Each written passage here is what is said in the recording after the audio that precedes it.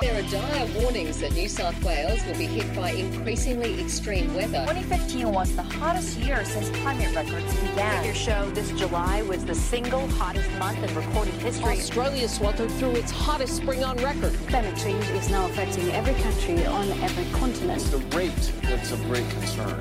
And what do you put that rate down to? Oh, it's human activity. We have everything we need. Some still doubt that we have the will to act, but I say the will to act is itself a renewable resource. Hello and welcome to Climactic, a podcast on the Climactic Collective, a group of independent podcasters from across the range of the climate communities of Australia and New Zealand. Every week on Climactic, rain or shine, we either produce or feature an episode of a climate-engaged podcast. This could be from one of the shows on the Climactic Collective or beyond, and you'll always find a link to the show we're featuring at the top of the show notes. My name is Mark, and I'm the publisher of the Climactic Collective and of this show. And if you ever have any questions, I'm always reachable at hello@climactic.fm. This introduction was recorded on the lands of the Boonwurrung people of the Kulin Nation. I wish to acknowledge this is stolen land, and sovereignty was never ceded.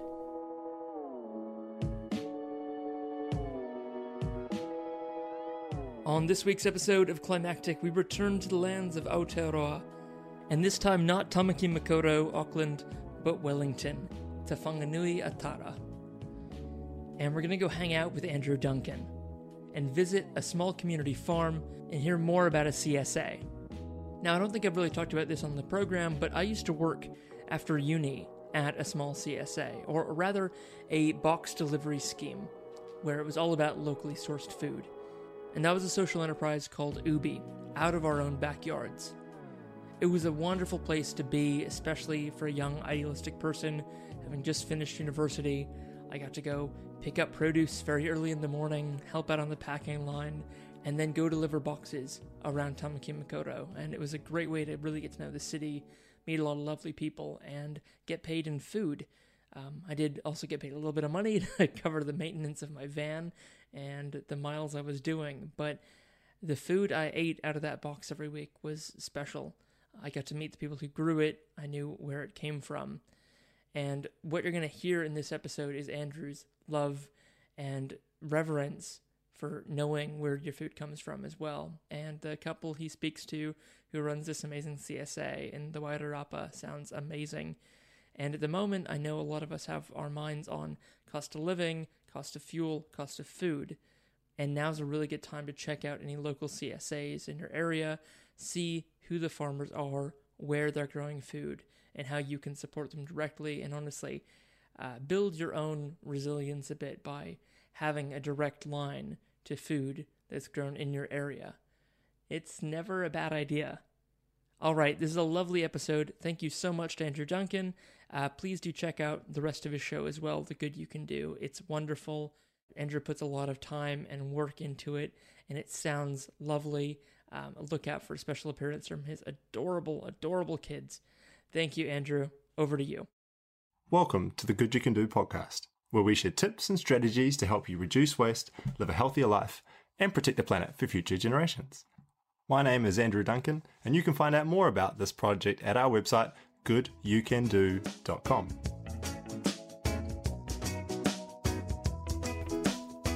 So I recently had the pleasure of visiting the Wairarapa Eco Farm, located just outside of Featherston in South Wairarapa, about an hour's drive from where I live in Wellington.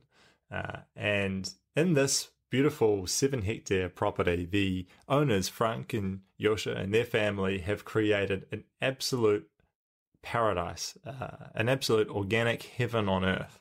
It was a real privilege for me to visit, and I wanted to go there because from this property, they run a CSA project, a community-supported agriculture project, and I'm super passionate about this concept being the future of food in this country and in our world, and hopefully in this episode you'll get a feeling of why I'm so excited about it, and I'll explain a little bit more about how it works. But I came across these guys because I'm a customer. I very happily receive a beautiful box of fruit and veg from these guys every week, and it's always amazing. It's always super fresh. So I wanted to go and say hi and see where this food comes from, make a connection to these beautiful people who grow this food for us, and see what makes it all work. So here is Yosha talking about the concept of a CSA. So the CSA, so it stands for Community Supported Agriculture, and it's really bringing back that connection between the consumer and the producer. And so with the whole CSA idea, our idea is to educate people, really. It's an educational program, mainly, more than a food growing program. To educate people to eat seasonal, to enjoy seasonal things that the year, because it gives so much. I mean, we see these days so much people who are depressed, and one day is just the same. Yeah. And so enjoying those seasons again and the changes in nature. I was introduced to the concept of a CSA when I met the team at KaiCycle in Wellington, and then took the Earthworkers course, which is run by the For the Love of Bees charitable trust. And I am firmly of the opinion that CSA projects really are the future of food production. Imagine a decentralized network of small-scale urban farms in every neighborhood, providing weekly vegetable boxes to their local community. Growing food this way creates a zero-waste farming system that produces healthy, organically grown produce in a climate-positive framework. It's because the farmers only need to pick and harvest what they need to fill the boxes that they've pre-sold each week. There's no scrupulous supermarket deciding that they only want straight, perfect carrots. There's no picking or harvesting, 400 cabbages and then driving to the market and finding that you only sell 300 and you have to feed the rest of them to the pigs back on the farm. It's a system which is super efficient and is a massive way to support local farmers because it gives them a reliable income and a steady, solid market that's not driven by what a supermarket says will or won't sell. It's climate change mitigation, local job creation, community food security, and improved health outcomes all rolled into one. And above all that, it's actually just plain fun opening your box each week, not knowing exactly what you're going to get. Okay, so we're here opening up our box, which we've just brought home, our CSA box. And it comes in a big cardboard box. We've got a cardboard bag of tomatoes, and it's a beautiful random mix of different types of tomatoes. We've got some sorrel, I think that is. Lots of kale.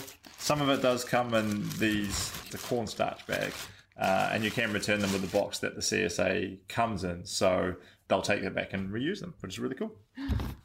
Got that one, buddy. Couple of massive organic broccolis, yeah, which are the kids' favourite. Charlie's gonna like those, isn't she? And all the beans. Oh, close. Those are spring onions. And all the produce looks super fresh. It looks like it was picked, yesterday, which it, to be honest, it probably was. Yeah. There's like a couple of cabbages. Grapes. And these are grapes grown locally. They've got a really cool taste, which is quite different to the California ones you get in the supermarket, but still super nice. Yeah, some lovely bananas. Big bunch of bananas. Do you know what this is? No. We've got some sticks of rhubarb, so we can make. You know how you like crumble, like apple crumble? We can make a nice crumble out of this one. That'd be cool, eh, buddy? Do you know what that is?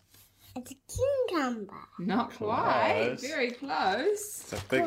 Courgette. Yeah. Well done. And we've also got pears and oranges and courgette. That one's close. the cucumber. That was the tricky, cucumber. Isn't it? Couple of really cute little pumpkins. We've got a carton of eggs, some onions. So lots of fruit, a wide variety of veg, which all looks beautifully fresh. And it's quite fun opening it up and kind of starting to think about what you might be able to cook with, what you're going to eat that night. And then it's really cool experimenting, seeing what you can come up with later in the week as you work through the various ingredients. For things that you might not have always bought at the store too, which is kind of cool. Yeah, that's right. It encourages you to try new things, which is a really fun part of it. Anything in there you want to eat, buddy? Definitely the grapes. Oh. Good boy. Frank and Josje moved here from Holland in 1992 after working together on humanitarian aid projects around the world. They settled on the Wairarapa and set about turning a 7-hectare piece of pastoral desert into their heaven on earth. The idea was to create a Mediterranean lifestyle, kind of. We thought when we came to New Zealand, that the climate here was more Mediterranean, warm, sunny, kind of those things. And is that what you found when you got here? No, we decided we learned that you have to create paradise or whatever you want yourself. Yeah. So we chose the Wairarapa to settle because we liked Wellington and we kind of like the climate, like hot summers, bit colder weather, still have the seasons. What were some of the first things you did when to start creating that paradise? First thing we did is cultivate the soil and put clover and... I was going to say, what did you plant? Right, so clover. Clover, a mix of clover and lucerne. So lucerne goes deep into the ground. So they get the microbiology going into the soil. That had before it was... So these are all, used to be all runoff blocks. So lucerne's like a legume, would you call it? It's a nitrogen fixer. Yeah, okay. Yeah. And so that root activity and that fast-growing nature and that nitrogen-fixing nature it's a really fast way to build up the... Yeah, and instead of like another person would have bought it and put chemical fertilizers on, and so that was our way to start. Cool. Frank and Josje didn't originally start out planning to run a CSA project. The property was originally going to be in Olive Grove, and they admit to making numerous mistakes along their journey. Don't be afraid to make mistakes. You make mistakes every day. They're not mistakes. They're just experiences. Learning opportunities. Yeah, learning opportunities. And every day should be a learning opportunity, so you should make mistakes every day. Else, there is no perfect, mistake-free business. And especially not when you do so many different things as this. I mean, sometimes I think kind of, this is really fun what we do. But it's, there would be so many other easier ways of making money. I wouldn't know what to do else, but... It's feeding a lot of people very beautiful food and making a lot of people healthier. And it's very rewarding. Doing a lot of good. We also talked about where the CSA concept comes from. We saw that in Holland. There was a nice cooperative in Holland called Odin. Yeah. And it's based on biodynamic principles and it's grown really big. And so that's a cooperative of growers. Yeah. With a wholesaler, and every year, and it has been growing and growing over the last 30 years. It started small in the 70s, and so they actually every year have meetings and talk to the growers, kind of what can you grow, kind of we think we can sell this and this year. Okay. And so to make up a whole plan with everyone, and then also so that you can take into account like crop rotations, so that one grower doesn't grow like broccoli every year and stuff like that. And so they were selling these 5 different boxes, like a small fruit, a large fruit, small veggie, large veggie, and then a mixed one. And we kind of copied that topic because we didn't want to. We like growing veggies, but we don't want to be like just a broccoli or a carrot grower either. And for the soil, that's kind of you need diversity. Just like as a person, you need diversity with food. You don't want to eat the same thing all the time. For the sake of people who haven't had much exposure to that, like, do you think that would lead to healthier produce? Definitely. Yeah. Soil health and human health are one and the same. Like, just that we learn more and more about microorganisms and your gut these days. This is your second brain, your gut, and all the that in a tablespoon of soil there's so many microorganisms in your body, and that's really that diversity is what's keeping you healthy. It's what's keeping you natural immunity. Walking the farm and meeting Josje's family, who all work together in varying aspects of this project, it's easy to see they are connected to something that most of us miss out on in our own daily lives. They are co-creating with nature every single day, surrounded by it, adapting their farm and working with the environment, but still learning and developing ideas all the time and testing new things. So we have plants. So we've got some Pinus pinea over there, the smaller pine trees there. Yes. So they're going to stay, but we are in the process of taking that middle line away. And then because they have been pine trees and they are acid, so they've been there for 25 years. So there's a perfect spot to, for example, put blueberries. Right. So that's where our blueberries. So that's where our blueberry patch will go. Cool. How did you choose where to set up the veggie beds? So this was so we came here like only 3 years ago setting up these gardens. So they're quite new. Yeah. And as you can see, so we've got the greenhouse there where we were earlier today. Yeah. And there's another big greenhouse that we bought of Trade Me. Once we decided we're going to be here, I found this other greenhouse on Trade Me, which we bought and brought here. Yeah. And so we wanted to have them out of the wind. So this is where so we kind of use that permaculture ideas of kind of having things in the middle instead of having the house and everything here. Okay. We also talked about some of their dreams for the future, like creating safe spaces for people to come and visit who might benefit from reconnecting with nature. So we want to have a nursery here, and then some stables where we can have the horses. And like in Holland, what's really popular is, quite a thing is like relationships with animals, kind of. And I think in the next couple of years, we're going to see more and more people with trauma and depression from especially young people. Chronic isolation, right? Yeah, exactly. Yeah. And so opening up the farm for people to relax and get grounded again, to do that with plants and animals. Perfect. The team at Wairarapa Eco Farm also provide guidance to other farmers interested in growing food this way. They aren't trying to be the world's biggest CSA project. They want to help others succeed. They have an abundance mindset.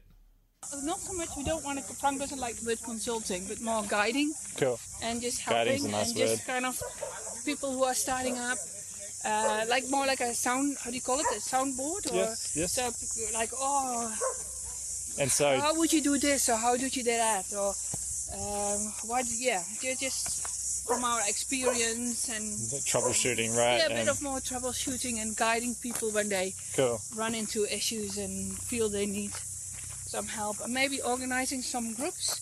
Yes, the groups is the key for that sort of thing, right? And having a support network. We get together, like once here, one on another farm, and then have a little bit of a tour around. Yep.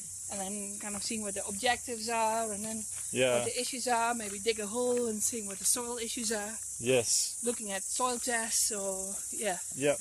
And being able to work out what's going on from that soil test, right? And everything's so correlated and everything works off each other. And to learn to not see each other as competitors, but as co-creators. And co-creators is such a nice term. We won't be able to grow enough food, kind of. Yeah, and that would be the hope, right? That as more people learn about the CSA model and embrace that, you're going to need more CSAs. Like, you can have one every couple of kilometres in a perfect world. We don't want to be like the one big CSA. We just want to stay small. Yeah.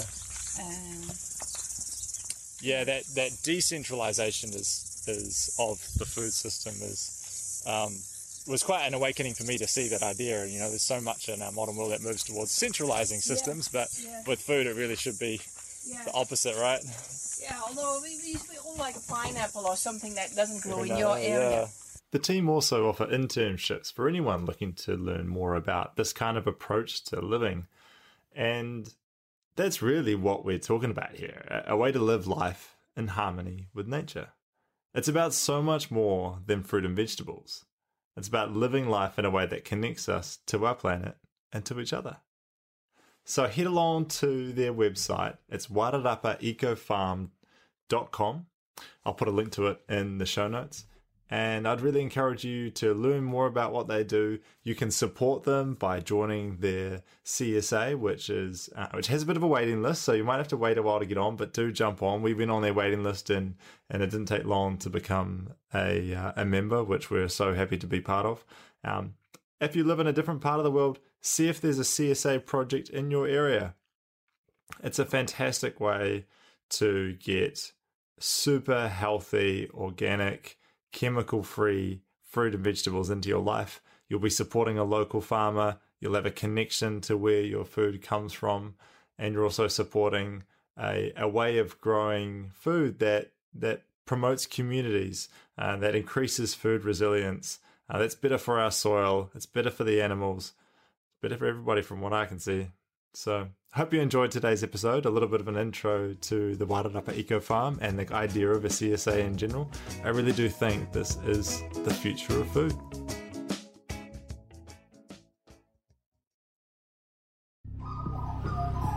The Climactic Collective.